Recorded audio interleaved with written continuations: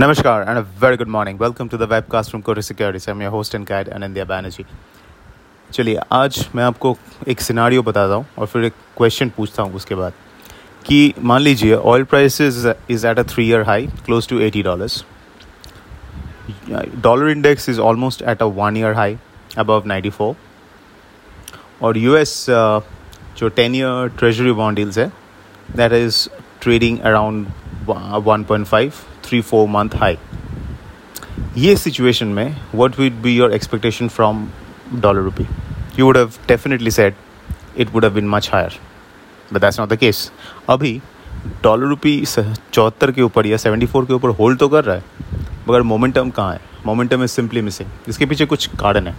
कारण एक है कि IPO फ्लोज काफ़ी स्ट्रॉन्ग है.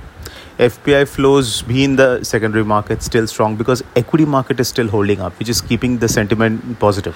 अगर flows रहेगा तो that will be supportive for the rupee. And third factor, ये जो reforms और disinvestment, especially disinvestment program starting off with Air India, उसके ऊपर जो expectation है वो काफ़ी high है. So if this disinvestment program kicks off with Air India, then it can have a positive impact on India. So because of all these factors, depreciation bias तो है but बहुत ही slow है. तो ये situation में कैसे trade करना चाहिए? There are two kinds of strategies which I would suggest. One is because bias upward है और 74 के आसपास बहुत तगड़ा support है, तो you can sell a 74 strike put or 73-75 strike put October 27th expiry and hold that as long as dollar rupee October futures is not closing below 74 on a daily closing basis. Similarly futures में भी अगर aggressive कोई trade करना चाहता है तो buy on dips कर सकता है. Same thing 74 के नीचे stop loss लगा के on a daily closing basis.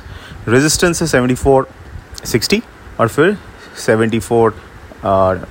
90-75 के आसपास, क्योंकि ये 74-75 का फ़िलहाल एक रेंज है.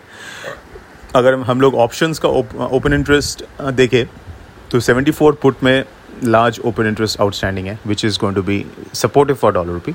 74.50 में लार्ज ओपन इंटरेस्ट है कॉल ऑप्शंस पे which means it will act as an interim resistance, but bigger supply zone is near 75. तो अभी फ़िलहाल 74 हाफ और मैक्सिमम 74-75 का एक अभी फ़िलहाल रेंज है, कंसिडरिंग की global situation. Global situation changes if it becomes more negative for risk, then this range may try to break higher. If it becomes more positive for risk, it may try to break lower. So this is the range and you can trade accordingly.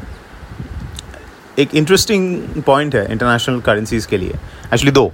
The first is जब US bond डील्स ऊपर जाता है and dollar index remain strong, so US bond डील्स is rising and dollar index is strong, वो situation में it has been seen that yen INR comes under selling pressure and that's exactly what is happening.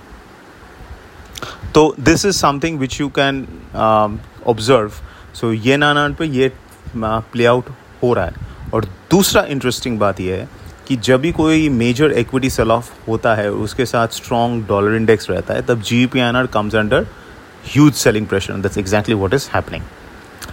Kindly do not forget to subscribe to our Telegram channel for daily updates and trading calls.